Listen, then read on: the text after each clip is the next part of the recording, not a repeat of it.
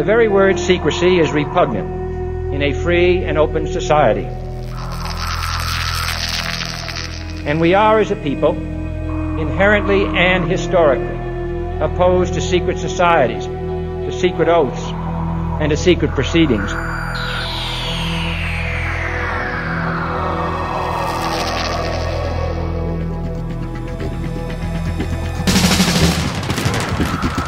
Our differences worldwide would vanish if we were facing an alien threat from outside this world. And yet, I ask you, is not an alien force already among us? Exopolitics, paranormal phenomena, and deep analysis of current world events. From somewhere in the desert, between Area 51 and Roswell, blasting across the planet, the Manticore Network proudly presents Veritas, because the truth will set you free.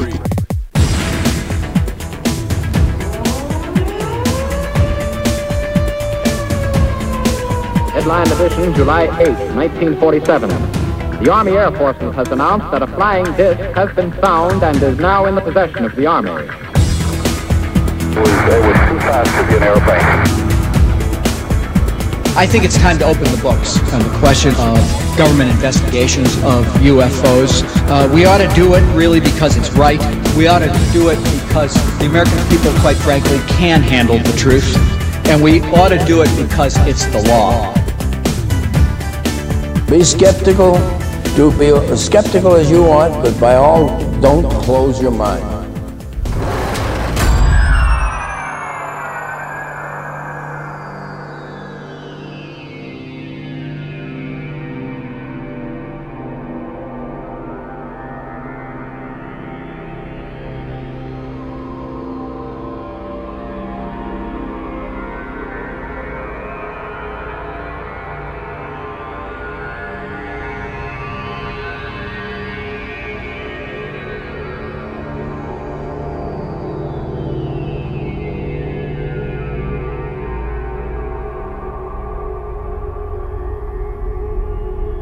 Greetings to everyone around the world, and a warm welcome to another edition of the Veritas Show, where we bring a disclosure, one guest at a time. I'm your host, Mel Fabregas, and I sincerely thank you for joining me once again. And if this is your first time, make yourself at home. I want to wish everyone in the United States a happy Thanksgiving. And for me, in saying thank you this Thanksgiving Day, I want to thank all our members, as always. You are keeping Veritas alive. First, let me set the record straight about tonight's show. Some of you have asked why I didn't announce the guest in advance. I want to let you know that this was not a gimmick to build more audience.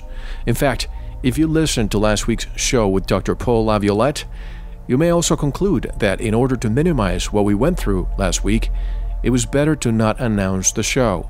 So we wanted to have this interview recorded prior to announcing it.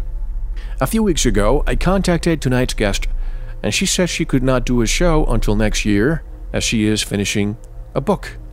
However, she heard of what happened during my interview with Dr. Paul LaViolette, and the number of times we were disconnected, and she changed her mind. As a matter of fact, she asked if I could schedule her show for the week after Dr. LaViolette's show, and I agreed. Tonight's show deals with September the 11th and direct energy weapons. Our special guest concludes with empirical evidence that the towers were not brought down, but instead were turned into dust using direct energy weapons, microwaves. Not only has she done her research, but she claims the scenario is replicable. Tonight's special guest is Dr. Judy Wood. And let me start by saying that you may not be familiar with Dr. Wood's work. The reason? The media and even some alternative radio shows steer clear from even mentioning the possibility of direct energy weapons, let alone being used on 9/11. And anyone who dares talk about this is usually shunned or ridiculed. And even when she's invited to certain shows, or magazines who contact her to write an article, usually cancel. Is there someone pulling the plug? Ladies and gentlemen, what if we were wrong once again? I was wrong for years in believing the official story. Could we also be wrong as we looked at more plausible scenarios, such as explosives, thermite, etc.? What if the truth movement is being run by the 9/11 perpetrators since day one?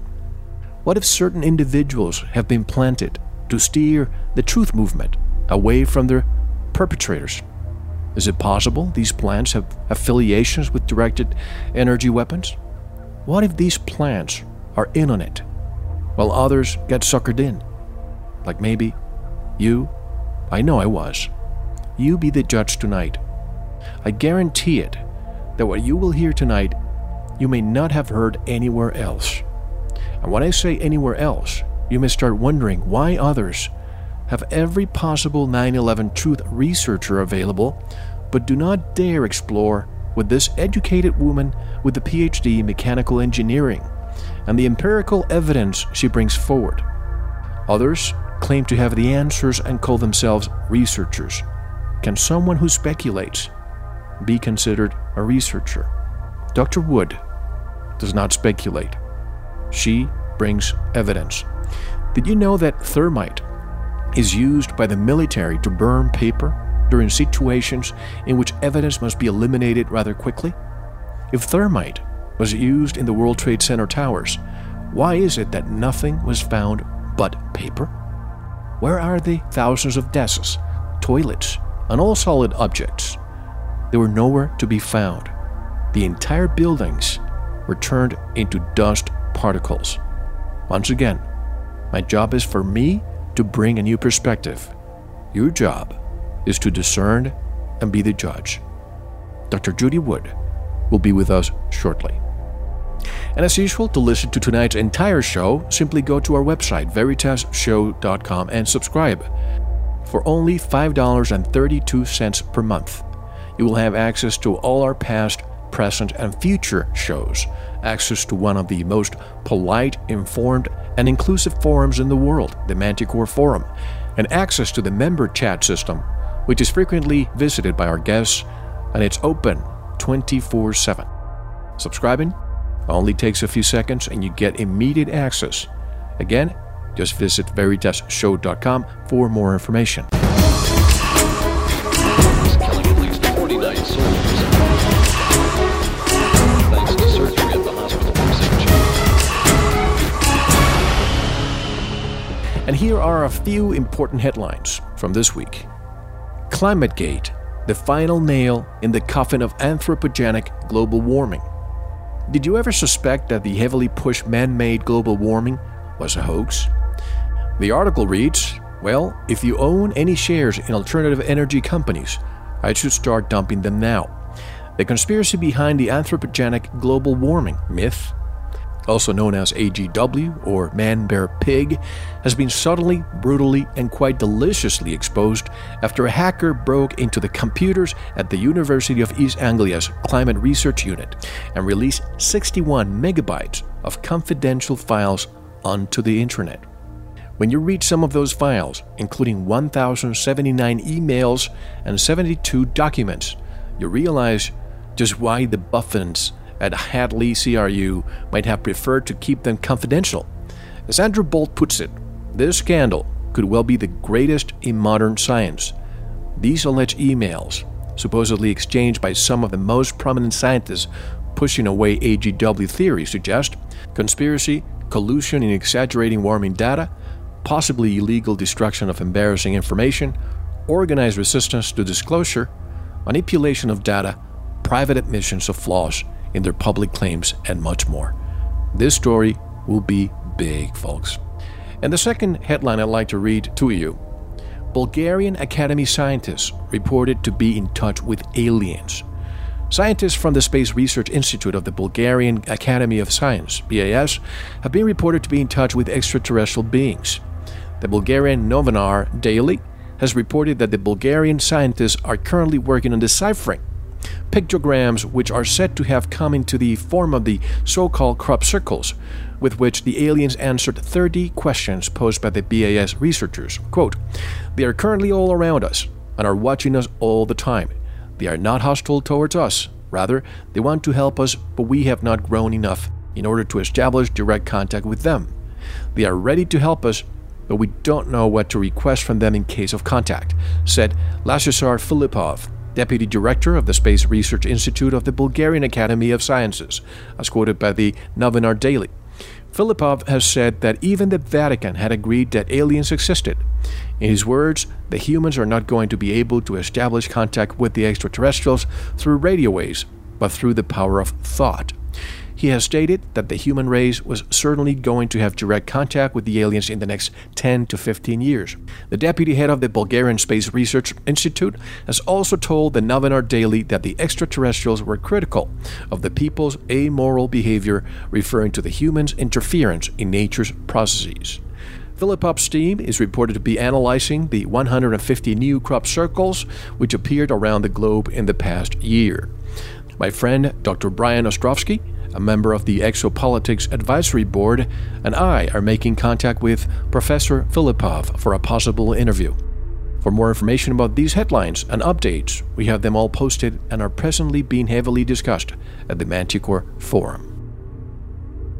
And now, get ready to be awoken and deprogrammed. I must admit, I was still programmed while doing this show, and you will experience my reactions. Have you ever felt as if you just woke up from a dream, only to realize you were still dreaming? That is exactly what you may indeed experience tonight. If you are the traditional 9/11 truther, get ready for another truth, and perhaps the most compelling truth. Have you been listening to the wrong spokesperson for the truth? If you don't want to experience another truth paradigm shift, I strongly suggest you stop this audio now. If you're willing to look at the evidence that will steer you in the right direction, don't go anywhere. Dr. Judy Wood is coming up next. This is Mel Fabregas, and you're listening to The Veritas Show.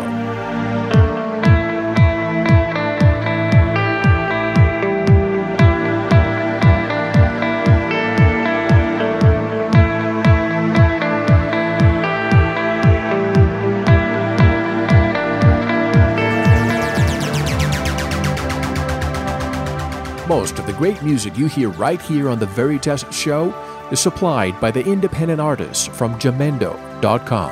If you hear a song you like, go over to our homepage, veritasshow.com, click on the guest, look up the song, and download it.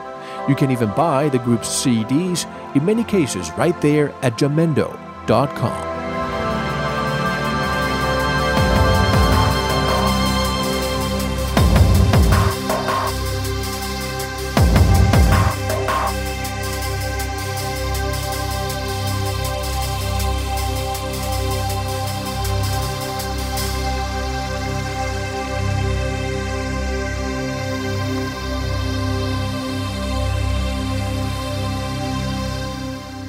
This is Paul Laviolette, and you're listening to The Veritas Show.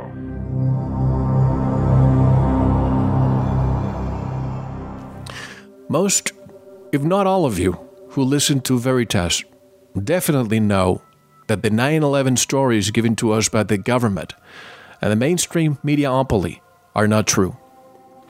A number of listeners have contacted me for the past few months to request that I have tonight's guest on the show.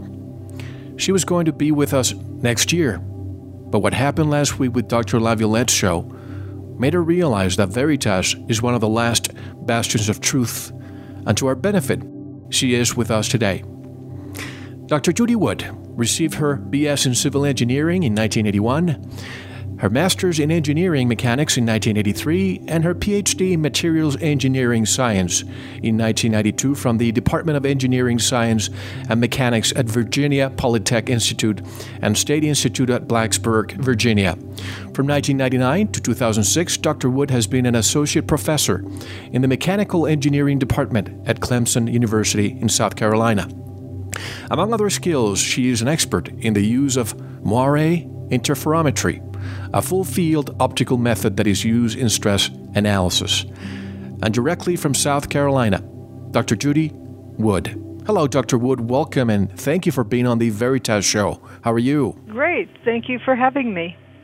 It's my pleasure. Ladies and gentlemen, some of you may be asking yourselves, Mel, it's been 8 years since that horrible day. Drop it. Well, folks, I'm not going to drop it. Not to criticize or undermine what many organizations are doing, but a lot of them are dealing with mere speculation. Speculation is not enough to prosecute someone in a court of law. We have someone who has performed empirical analysis and whose motto is empirical evidence is the truth that theory must mimic. And you also said, Dr. Wood, if you listen to the evidence carefully enough, it will speak to you and tell you exactly what happened. If you don't know what happened, keep listening to the evidence until you do. The evidence always tells the truth. The key is not to allow yourself to be distracted away from seeing what the evidence is telling you. The evidence always tells the truth. That's our kind of motto. So can you give us a little bit of a background in addition to the bio that I just read, Dr. Wood? And also, I'm very curious to know what was the moment that started it all for you, the spark that turned the switch on, and you haven't stopped since then as it relates to your investigation of what caused the World Trade Center towers to fall. Well, on that day, things weren't right. I think it has to do with how you're introduced to the event. I was by myself. I heard some radio in the background, and it sounded like a bunch of goofballs telling some sick joke, and they never got to the punchline. So I went and turned on the TV, and there's a few things now with hindsight where I realized that something wasn't right. It was every station was playing the same tune. I had rabbit ears, and the 5 stations I could get, they all had the same perspective. You would expect, a reporter asking a loved one, something, and somebody else waiting at the airport for some that didn't arrive, and somebody else who talks to building construction people, or you usually have a variety, but we had all the same. And it started me off, things didn't smell right, and went downhill from there. I went through, some simple mathematical calculations and thought, well, why doesn't anybody else see this? And I talked to some of my colleagues, and they looked at me like I was nuts. What kind of a weirdo did we just hire? And it's pretty soon you learn not to talk about it, not to voice your opinions. And you just, get on the straight and narrow and go with the bandwagon. And I was a new faculty, been here a year or two, and didn't really want to make waves, but it didn't sit right with me. Also, we had that 2000 presidential selection that was determined by the Supreme Court, which didn't smell right, and they said they were going to fix it for the next time. They couldn't fix this one, but they would fix the next one. Well, come 2004, at 1:35 a.m., it was a repeat. When the answers flipped, I went, that's it. They didn't fix it. They're not going to fix it. Whose job is it to fix it? And it was at that moment where I decided I had to get into the 9/11 bit too. So that's when I started working on it. I have to say that most people, and even probably your peers, were in shock. I was in shock for years. I don't even say the word shock anymore. I was asleep at the wheel, if you will. And I woke up probably in 2005. It took me so many years. But a spark occurred the day it happened. With your analysis and with your experience in mechanical engineering, you started smelling something that was not right. And on this show, we like to get to the bottom of things rather quickly. But I think it's very important to remind everyone of the 3 basic versions of the 9/11 events. Although differences or overlapping may occur, the following 3 versions generally describe what most people believe. Number 1, the official government conspiracy theory. This is the version that states that a guy from a cave in Afghanistan conspired with 19 box cutters wielding Muslims to hijack airplanes, outwit the USA's entire multi-trillion-dollar defense system, and cause the Twin Towers to collapse. This is the version pushed by the government and media as being the truth of 9/11. Oh, well, let's add to that the fact that Pentagon, probably the most protected and surveilled building in the world, can only count on a closed-circuit TV videotape from a convenience store to show us what happened. What about their hundreds of cameras and defensive missile systems? But let me not digress. Number 2, this is the alternate propaganda conspiracy theory. This version states that more or less there were hijackings on 9/11, but the planes might have been taken under remote control to ensure they crash as planned. Airplanes most likely crash at the Pentagon and Shanksville, but planes definitely did crash in the Twin Towers. World Trade Center 7 collapsed from conventional explosives and thermite. And molten metal was found in the rubble. This is the version pushed by the government media as being the wacko conspiracy theory that Truth Movement wants to believe. I was part of that, I must say, until probably 48 hours ago, Dr. Wood. And this one brings to mind a quote from Lenin, the first communist dictator after the takeover of Russia in 1917, when he said, quote, "The best way to control the opposition is to lead it ourselves," unquote. And the last one, folks. This simply is the real version, backed by actual evidence, laws of physics, and common sense. There were no hijackings, no plane crashes. The corporate media broadcasted cartoons of an airplane impacted the South Tower and the World Trade Center complex. Not just the towers. World Trade Center 7 was destroyed with directed energy weapons. The government and media steer clear of these. I had to even imply this, Dr. Wood, and I know I may even get some hate mail, but folks, please bear with me. The pursuit of the truth is devoid of ego. I just want to discuss all the possibilities. Could we possibly be looking in the wrong direction? Is it possible that the Truth Movement has been run by the 9/11 perpetrators since day one, Dr. Wood? Yes. If you had such horrendous event planned, don't you think the cover-up is going to be even better planned? Absolutely. I can say that today. There will be people that come along and ask questions. So you round them up, you herd them, and distract them, run around circles, and run them into the ditch. I think all that is needed is to let enough time run out on the clock. Look at JFK. Everyone pretty much knows that some funny business went on there. But hey, that's water under the bridge, and move on. That's what it takes. It worked initially as to what they needed to accomplish, and then you get things around in circles for a while, and then pretty soon enough time has passed that it doesn't matter. So, let me put it this way. This happened, whether it was an inside job or not, we'll discuss it in a few minutes, but they have to be prepared for those who question the official story. And what you do, you create a psychological, I don't want to call it warfare approach, and then present another scenario, the scenario of thermite, the scenario of molten steel, etc. Is it possible that certain individuals have been planted to steer the Truth Movement away from the perpetrators? Is it possible these plans have affiliations with directed energy weapons? That's pretty likely. I usually don't like to do finger pointing until after I've looked at the evidence. But human nature is that people want to get to the bottom line as fast as possible, and so that's where it leads. Speaking of getting to the bottom of things quickly, when did we find out who the alleged perpetrator was? Less than 2 hours after the attacks? No, we need to have a court of law analyze the evidence before we can say that somebody, without any doubt, did this.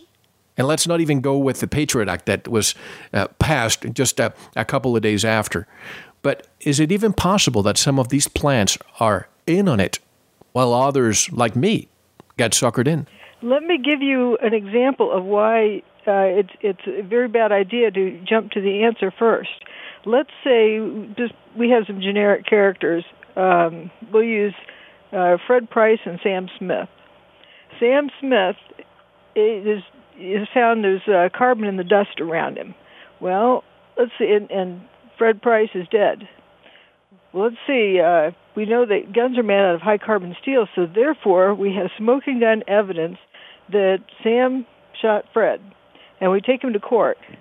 Only turns out Sam killed Fred, but he poisoned him. There's no bullet holes in the body.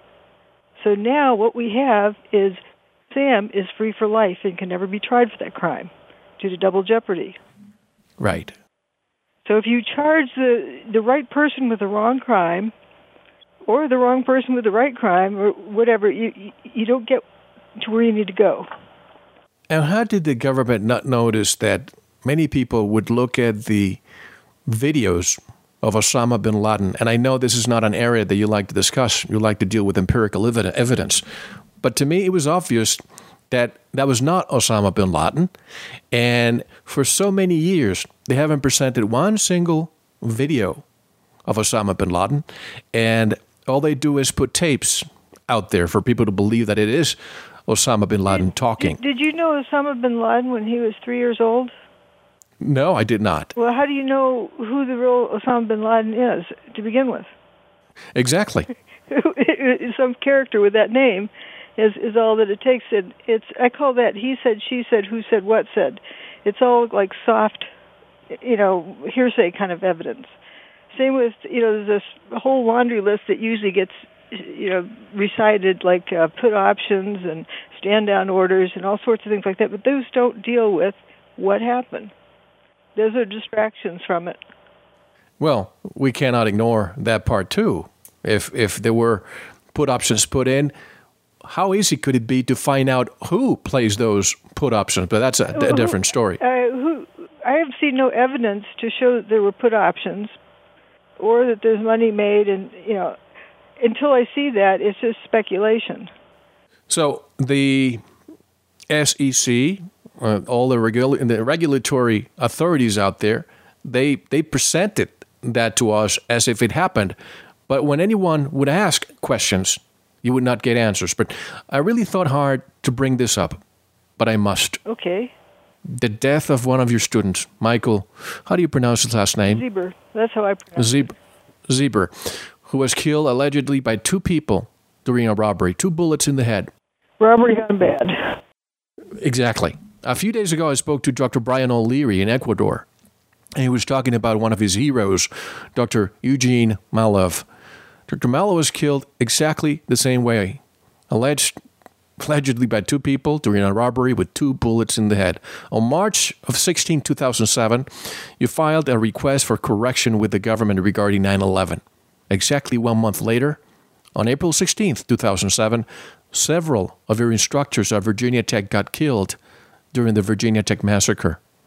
And at least with the death of Michael Zeber and Dr. G. Malov, the common denominator seems to be that somebody out there doesn't want people to interfere with his work. Are you concerned for your life? Well, not really, because there's, if they can take out anybody at any time.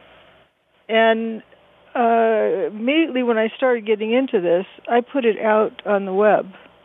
I learned you don't keep secrets. Dead people keep secrets. Exactly. And so I worked. People, criticize that all my articles are half finished because something else comes up. But all my research is just out there, free for the world to see, and people have seen it. And that's a little bit of an insurance policy. There's some other insurance policies I have up there, including the connection between my student and free energy.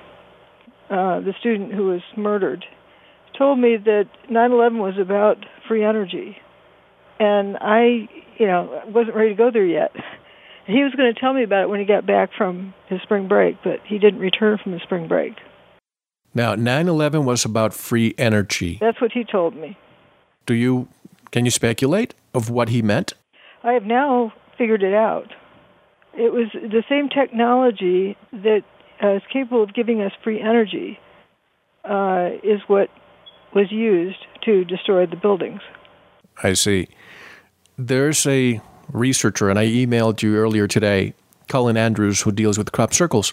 He also had a few of his immediate circle of friends and colleagues who had an untimely death or a strange, mysterious death.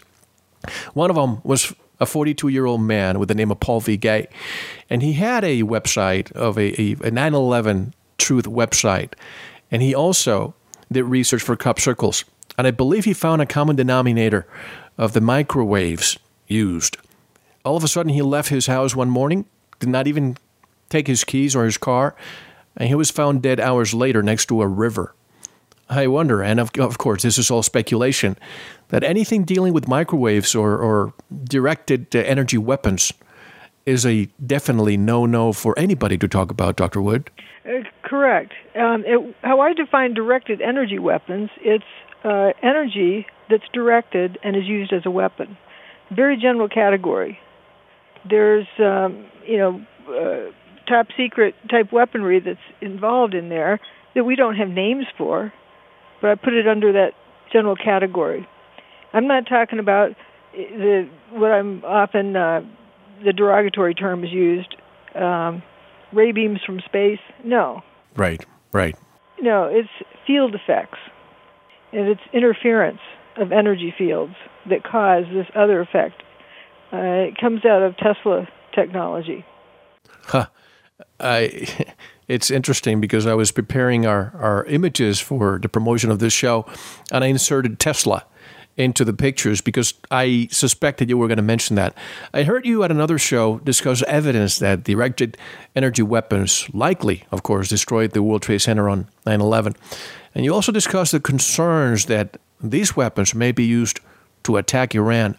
If we are in possession of this type of weaponry, why do we even need nuclear weapons? Probably don't, but it keeps up the front. Yes. So we need to continue perpetuating the fear. All we need to do is, as I discussed with Dr. Laviolette, is just shoot the missile from the launching pad and they have no chance. Right, but think about it. If we have free energy, abundant energy for as much as anybody wants, somebody can use 10 times as much as the next person. It doesn't matter. Now, what kind of a world would we have? Why fight about anything? There's no reason to even have wars, much less have to annihilate anybody. The problem, in my opinion, is just control. Those who are in control don't want to lose it. And speaking with another guest last week about a country where he lives in now, they're more progressive, but a high percentage of the country's revenues depends on the sale of petroleum products or oil. How can those countries one day say we are going to go for free energy?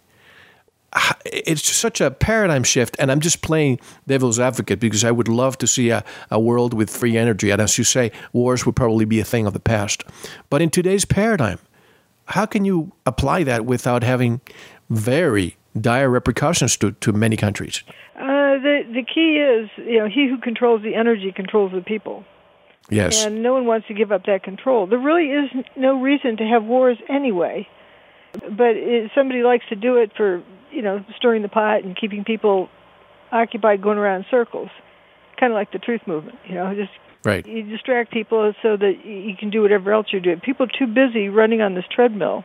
They don't see what you're doing over wherever you're doing it, like a magician's tricks.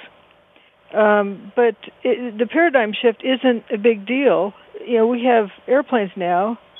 A little over 100 years ago, people hadn't thought of that. Horse and buggies. So that wasn't the end of the world. It wasn't a huge problem. It was people adapt to it.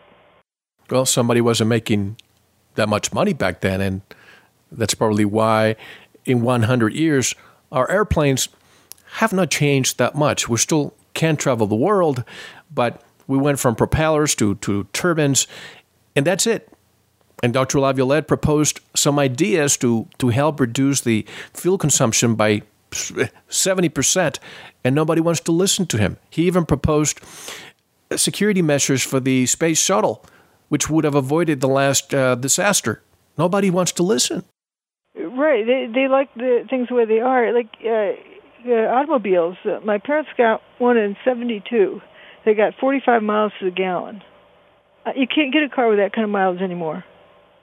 45 miles a gallon in 1972? Yeah, it was a diesel Mercedes. Oh, right. Yeah, we got 45 miles a gallon.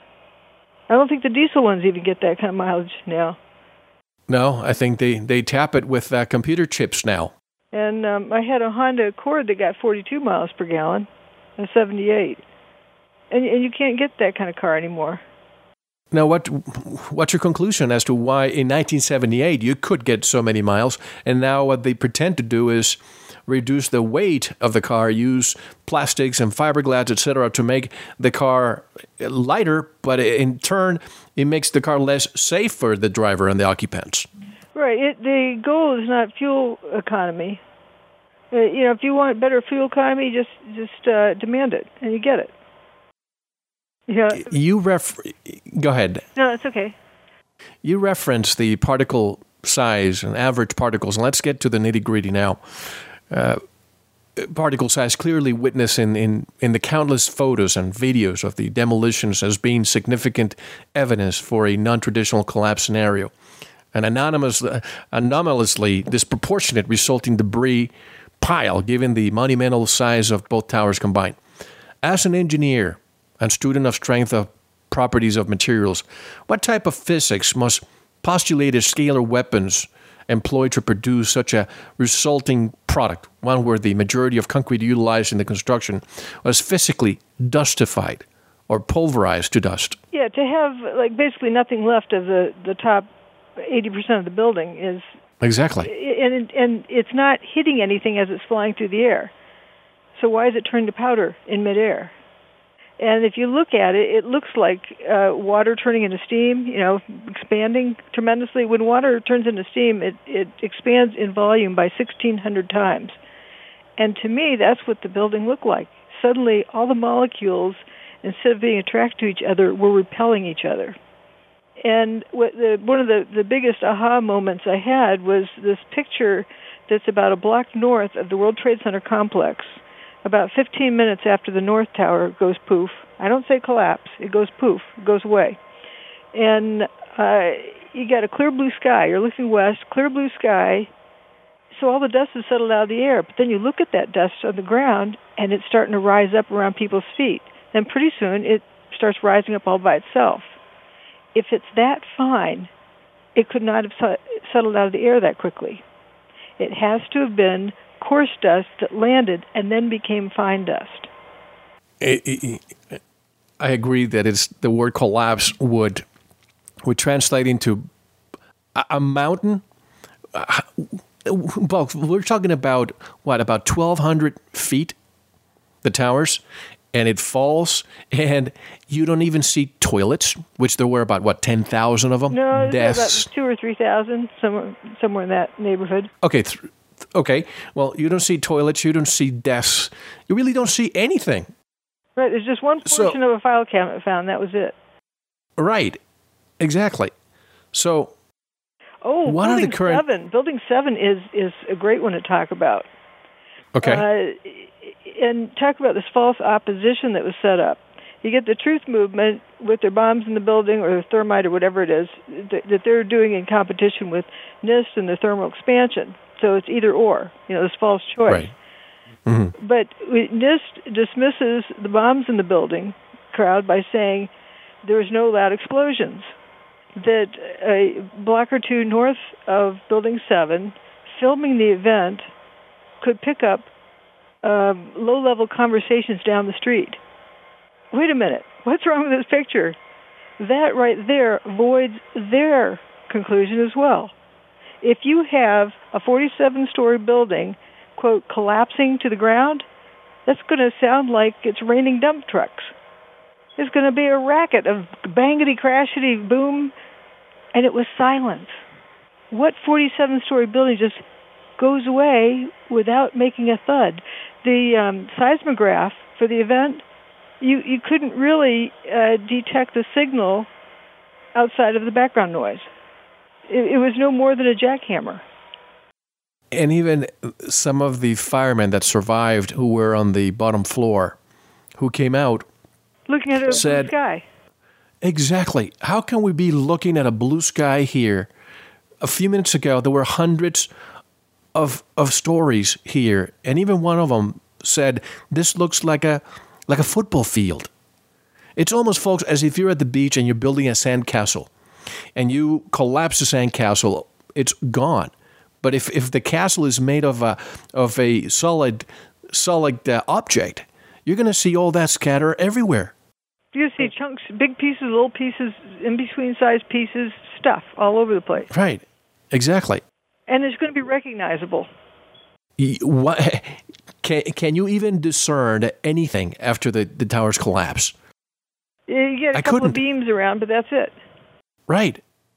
So what are the current prototype or currently utilized weapons that are in the same classification of energy source?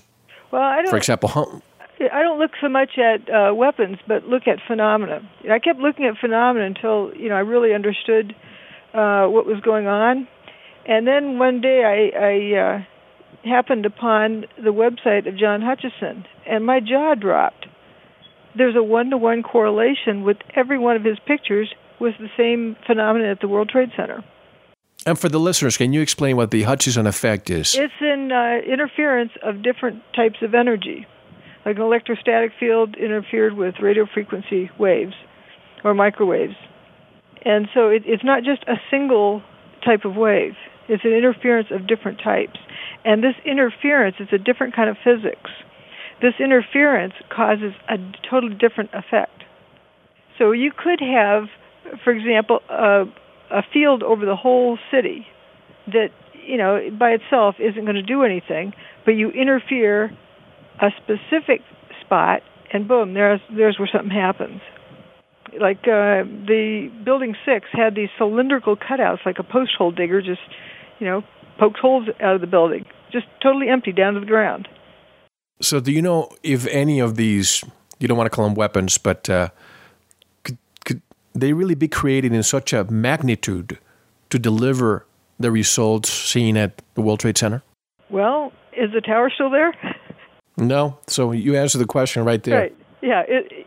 People criticize me for not doing calculations to prove whether or not, the towers could be destroyed. You just look and you see. You don't need a theory to look at evidence. It's empirical evidence. Like, is somebody wearing shoes? We'll just look at their feet and see if they're wearing shoes. Why develop a theory about it? I'm thinking about the epicenter of, not the World Trade Center, but of the truth movement. And I know I'm going to get a lot of flack from people out there, but bear with me. We just need to find all the possibilities, folks. Is there an epicenter out there that took that ball and ran with it, and now millions of people follow that, and the powers that be, or the powers that want to be, are happy because they're just spreading disinformation? Yes. And also what seems to have been done is they've been methodically trained. And these are decent people who just are, jumping on this bandwagon, kind of like b-ball. Yes. When the children play, they go like bees, a swarm of bees around the ball, like Little League. I call it b-ball. Mm-hmm. Like it looks like all the bees swarming around something. That's what the truth movement became. That everyone's got to be repeating the exact same phrase, and it seems like they were trained to repeat over and over again: space beams, disinfo, all speculation, no evidence. Where the opposite is true. I only present evidence, and the evidence speaks for itself. But people who have been told, don't go look at her website, it's just speculation. Don't look. Whatever you do, don't look there. Well, if somebody tells me that, I go look. And you just look at the pictures, and it's like you can't explain this stuff any other way. And you would think, with such a tragic event, that the media would give exposure to as many alternatives, as many theories that there could be. I mean, people want to get answers, and we didn't get those answers from the 9/11 Commission report, just like we didn't get answers from the Warren Commission report and the Kennedy assassination. But why do you speculate that you have not been that public in the sense that the media has not had you on TV to explain your work? Oh, but then people might realize it's out there, because there are people who, in their own mind, intuitively kind of think that, but nobody else is saying it, so they hold their thoughts to themselves. Look what I did on day one. Nobody was listening to me, so I shut up. And it's human nature. Yes. And so if you get everyone to look away from the people who are speaking the truth or have evidence, you get people to not look at the evidence. Well, that's part of the intelligence apparatus purpose, just to send disinformation agents out there to ridicule you, to shun you, to make sure that anybody who's associated with you is looked upon as a pariah. I don't doubt that after people listen to the show say, Mel, I'm not listening to you anymore. But folks, I'm here as a matter of principle. I need to expose every single perspective, every single angle. And tell me how many people with Ph.D.s do you see out there bringing empirical evidence? A lot of people out there that claim to be bringing forth evidence. They're just speculating. Now, how would the scalar physics also explain why so many cars were burnt out on a radius around the buildings when no apparent fires were lit outside of the jet fuel burning? It wasn't a regular fire. It was this other type of effect, and that is also characteristic of the Hutchison effect, or Tesla physics, whatever you want to call it. It's the same thing. Right. That, luminescence at room temperature. And one of the cover stories for the evidence was molten metal. We have no pictures of it. But if you think and use your brain, you can see that this cannot be hot. Like, people are going to hold a pool of it in their hand. The funniest, but humans, one of the traits is they ask questions until they get an answer, and then they go on. They quit asking questions. They quit thinking. And one of the answers that was planted in so many people's minds that was just totally ridiculous was the story about steel-toed boots melting on the pile after a couple hours. Right. Now think about that. Steel-toed boots. Well, my oven is steel. If my oven were melting, don't you think the turkey inside would be well done? I don't mean to laugh, but yes, that's a good metaphor. And there was not a single, discussion of anyone getting burned. Yes, and the dogs walking. PETA had a field day saying that they need to wear boots also because it was so hot. As a matter of fact, I remember seeing some pictures where supposedly the temperature at certain spots was about over 800 degrees Fahrenheit. Yet there were firemen standing right there. And standing in water right there up to their knees. Yes, wouldn't the water be boiling? A steam explosion like Chernobyl? Yes. There was a water main on West Street that broke that afternoon, and it flooded West Street. I called the West Lake because it looked like a lake. And it was, firemen walking around with water like knee deep or maybe just above the knees. And that's right where this USGS picture says it's 800 degrees, or 817 Fahrenheit to be exact. Right. And these guys don't look like boiled chicken. No, they looked like they just came out of a dust bowl. And if it was molten metal and so forth, when it rained a few days later, why didn't we see steam coming up? Instead, it silenced this fuming, I call it. One thing I did was develop this new vocabulary where if I don't know the mechanism, I am not going to give it a name that has a specific meaning. Like smoke refers to something that was caused by fire or heat. I say fumes. It could be from fires. It could be from chemicals. It's generic. Right. So these fumes coming up, they stop coming up when it rains. If it were from fire, you would have a whole lot more, the smoky stuff coming up, the steamy-looking stuff coming up when it rained. What about the firemen with their hoses if something's hot? You do get this orange glow. Like this grappler that's picking up a piece of orange glowing stuff. Well, first of all, where is it taking it? To the dumpster? Why did it dig up this glowing orange thing? And hydraulics can only operate a maximum operating temperature of 82 degrees centigrade before permanent damage. We didn't have a problem with hydraulics being, damaging equipment. And there were a whole lot of grapplers out all over the pile out there, or whatever you want to call it, the football field. And so... well, I think they just, whoever was in control thought that nobody would figure this out. And you distract people long enough that, people just go with the flow. And they scratch their heads and they go around in circles. We also have the mini-nukes crowd. Mm-hmm. Mini-nukes aren't really directional. They don't cut cylindrical slots out of buildings. Plus, they make a boom. plus they result in heat. You recall all this paper that was all over Manhattan? Yes. Unburned paper. Now explain that. I'm not an expert in the field, and that's why I have so many questions.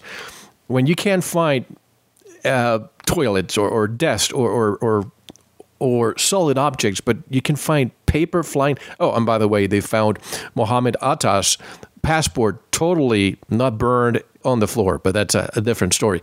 Now, how is it that paper doesn't burn? Is it because a microwave will not burn paper that doesn't have water? There's different types of energy frequencies, the whole wide spectrum. I used to joke and say, pick and choose or mix and match. I didn't realize what I was saying at the time. Yes, it was indeed a case of mixing and matching. But if, different frequencies do different things. Think of X-rays. They do something differently than visible light. And it's all the same spectrum. It's just a different end. Yes. Now, microwaves, I think pretty much everyone's familiar with what happens if you put a piece of paper or a paper towel in a microwave oven with your cup of coffee on it. Unless it's wet. If there's moisture, yes, but if it's dry, then what happens? Nothing. Right. And there's some mugs that you don't want to put in there because they heat up. Other mugs don't. Mm-hmm. They're different materials. So we know that different frequencies of energy affect different materials differently. So we could see papers everywhere, but we couldn't see anything else. And also the unburned paper next to vehicles that look like they're just horrendously on fire. Exactly. Of course, they would say that they fell from the sky. But you mentioned rain, and I have to talk about weather for a second, because a lot of people don't know this, and I repeat it sometimes, and people look at me, what? If there was a hurricane, a Category 1, a 2, how about a 3, approaching your city, do you think that the media would tell you? What happened that day, Doctor, with Hurricane Aaron that was stationed east of New York City? Well, for 4 days, it was going in a beeline straight for New York City. There was also a high-pressure system coming from the Midwest eastward. They didn't know quite when they were going to meet, supposedly, and so they didn't know when it was going to turn. Well, it pulled right up to just outside New York City, like it pulled up to a chalk line and stopped at 8 a.m. on 9/11, like reporting for duty, and then turned around and headed out of town that afternoon. But it was this huge thing. It was like 500 miles in diameter. The predictions of it were predicted to be stronger than Katrina. It ended up not being, but it was predicted. All of the predictors, and they have different models, all of them predicted it would be stronger than Katrina. So let's use, and I know you don't like to deal with speculation, but just because that hurricane was there, and even the eye looked a little bit weird, why do you believe, let's say they use scalar weapons to manipulate the trajectory of this hurricane to be positioned there. Was it because they wanted the winds to blow? What's your theory on this? This is not speculation.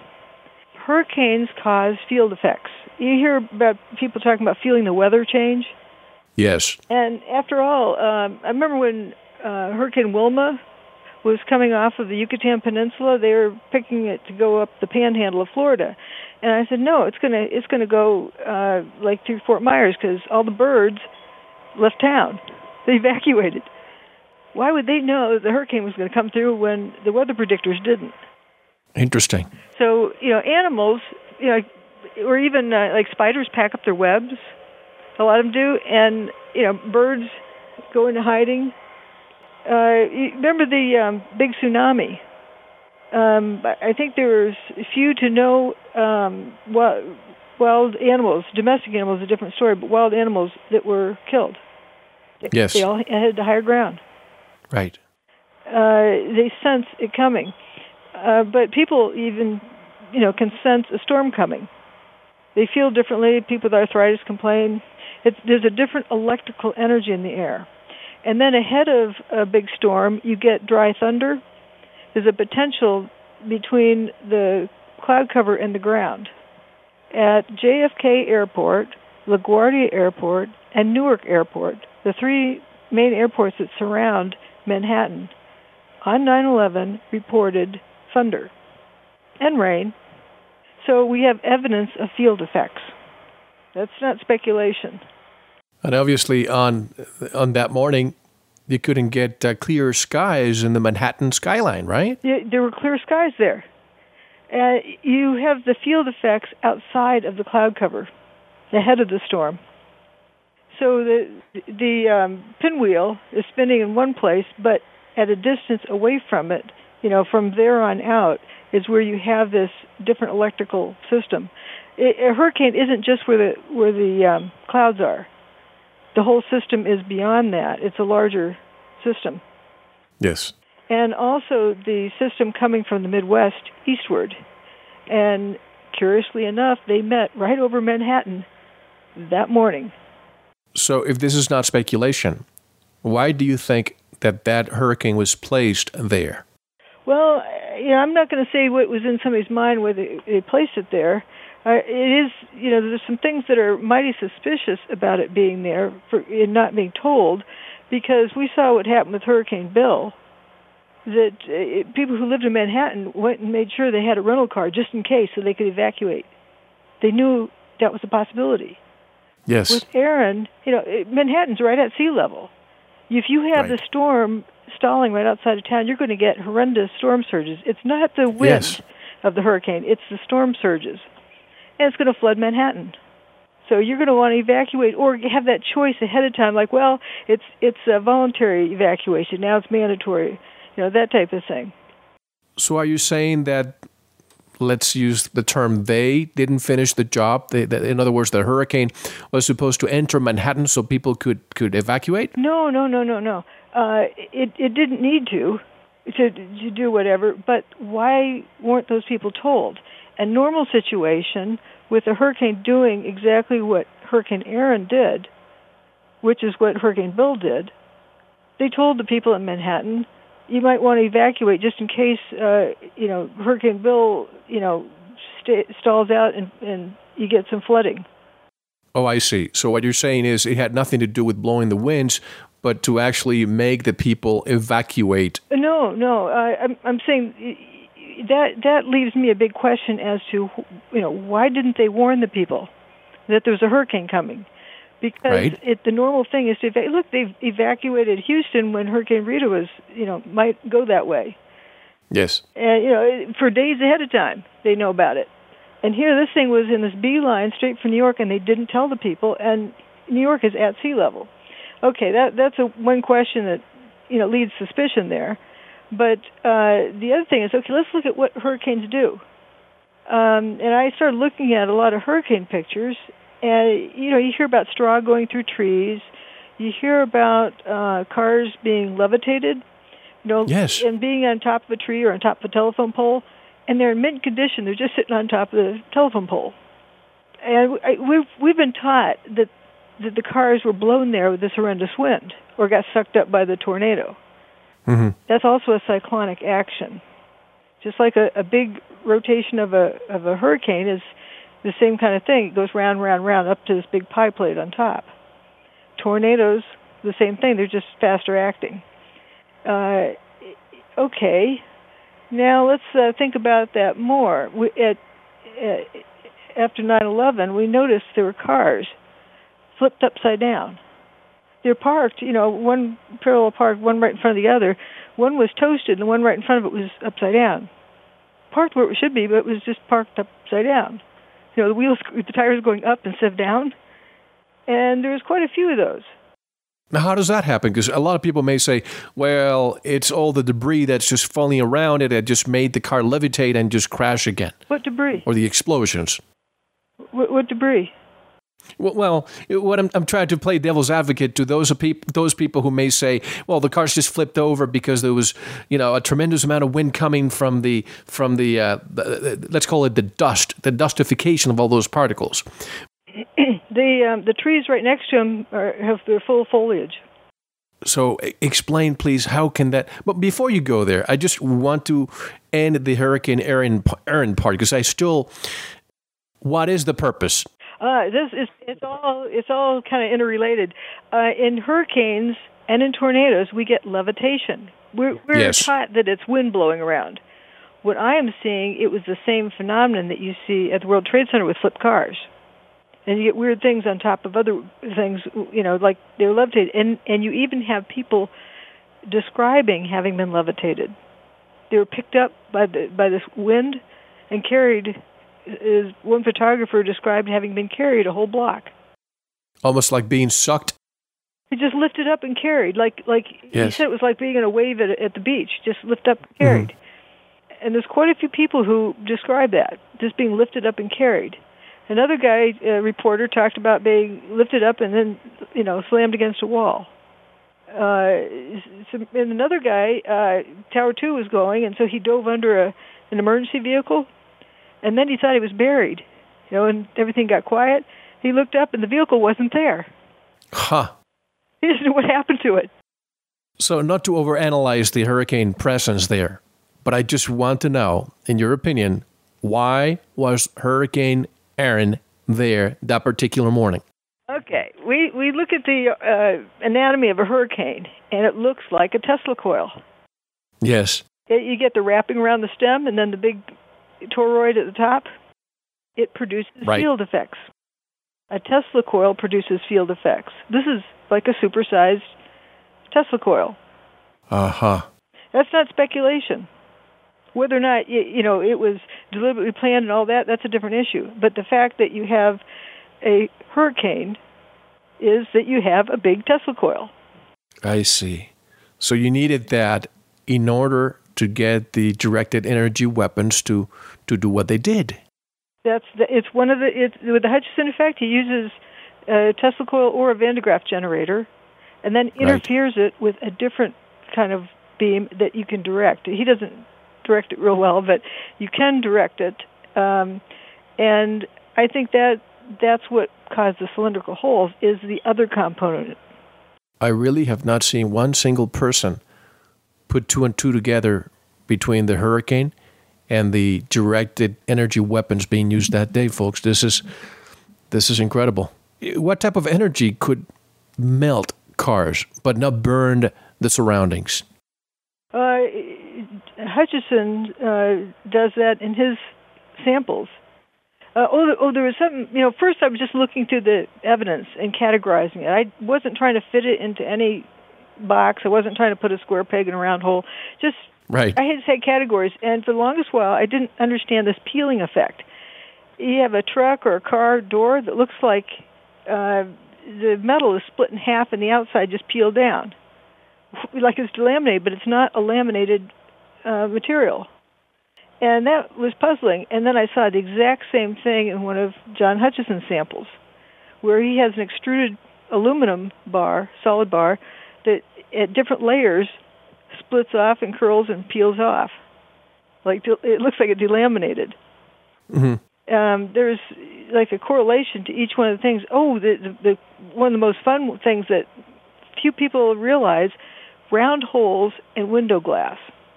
You have how's that possible? You have double pane windows, and only the outer pane has a round hole in it. The inner pane is intact. A glass cutter can't even do that. You throw a baseball through a window, it leaves a spiderweb pattern. It doesn't make a perfectly round hole or, oval hole without causing, spiderweb cracking. And I did see a few pictures of the Hutchison effect, for example, an aluminum can that has the hole right in the middle. So it seems to be the case with a lot of these cars, the concentration of the, I don't want to say burning, but it looks almost like rusty or rusting in the middle. And the common denominator is that their doorknobs are gone, all of them. Yeah, it's a particular material. Oh, and it's also the same material that does the door latches. You'll notice the trunk lids are all popped up. Right. Exactly. It's pretty interesting just looking at these kind of patterns, and you don't. The key is to not try to force it into any particular answer. If you were to take a multiple choice test and the right answer is not one of those choices, you're going to come up with the wrong answer. And as I say, listen to the data carefully enough, and it'll tell you. You just got to listen to it. I'm getting goosebumps by thinking about this, but I do remember looking at all those cars with the trunk open and burned in the middle. The trunk looks perfectly normal, as if nothing happened.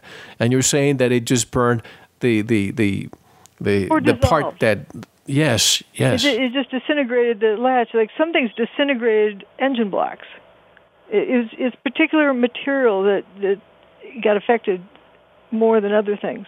Well, think about it. If you have the towers are getting disintegrated, yes, that's 100% disintegration turned into dust. How about at the tail end, at the very outskirts of this interference zone, what's a half disintegrated thing going to look like? That is what I think we're seeing, is it affects one thing before it affects something else. And of course, for the people like me, if we were walking that day, evacuating and seeing all these cars that are looking burnt, if you will, how come none of them, that the gas tanks didn't explode? There's another thing that was very telling. There's pictures you see where it looks like it's midnight and a car's burning. Yes. Some of the firefighters said, "Oh, thank goodness this car just, for whatever reason, spontaneously combusted, because only then could they see where they were." Right. Now, how do you get it pitch black so you can't even see your hand in front of you? That's 100% blockage of sunlight on a perfectly clear day. By dust. Very fine dust that had to have gone up. You know, one of the folks that one of my detractors likes to say, "Oh no, to hold it down, she's stupid to think it goes up." He knew what needed to be covered up.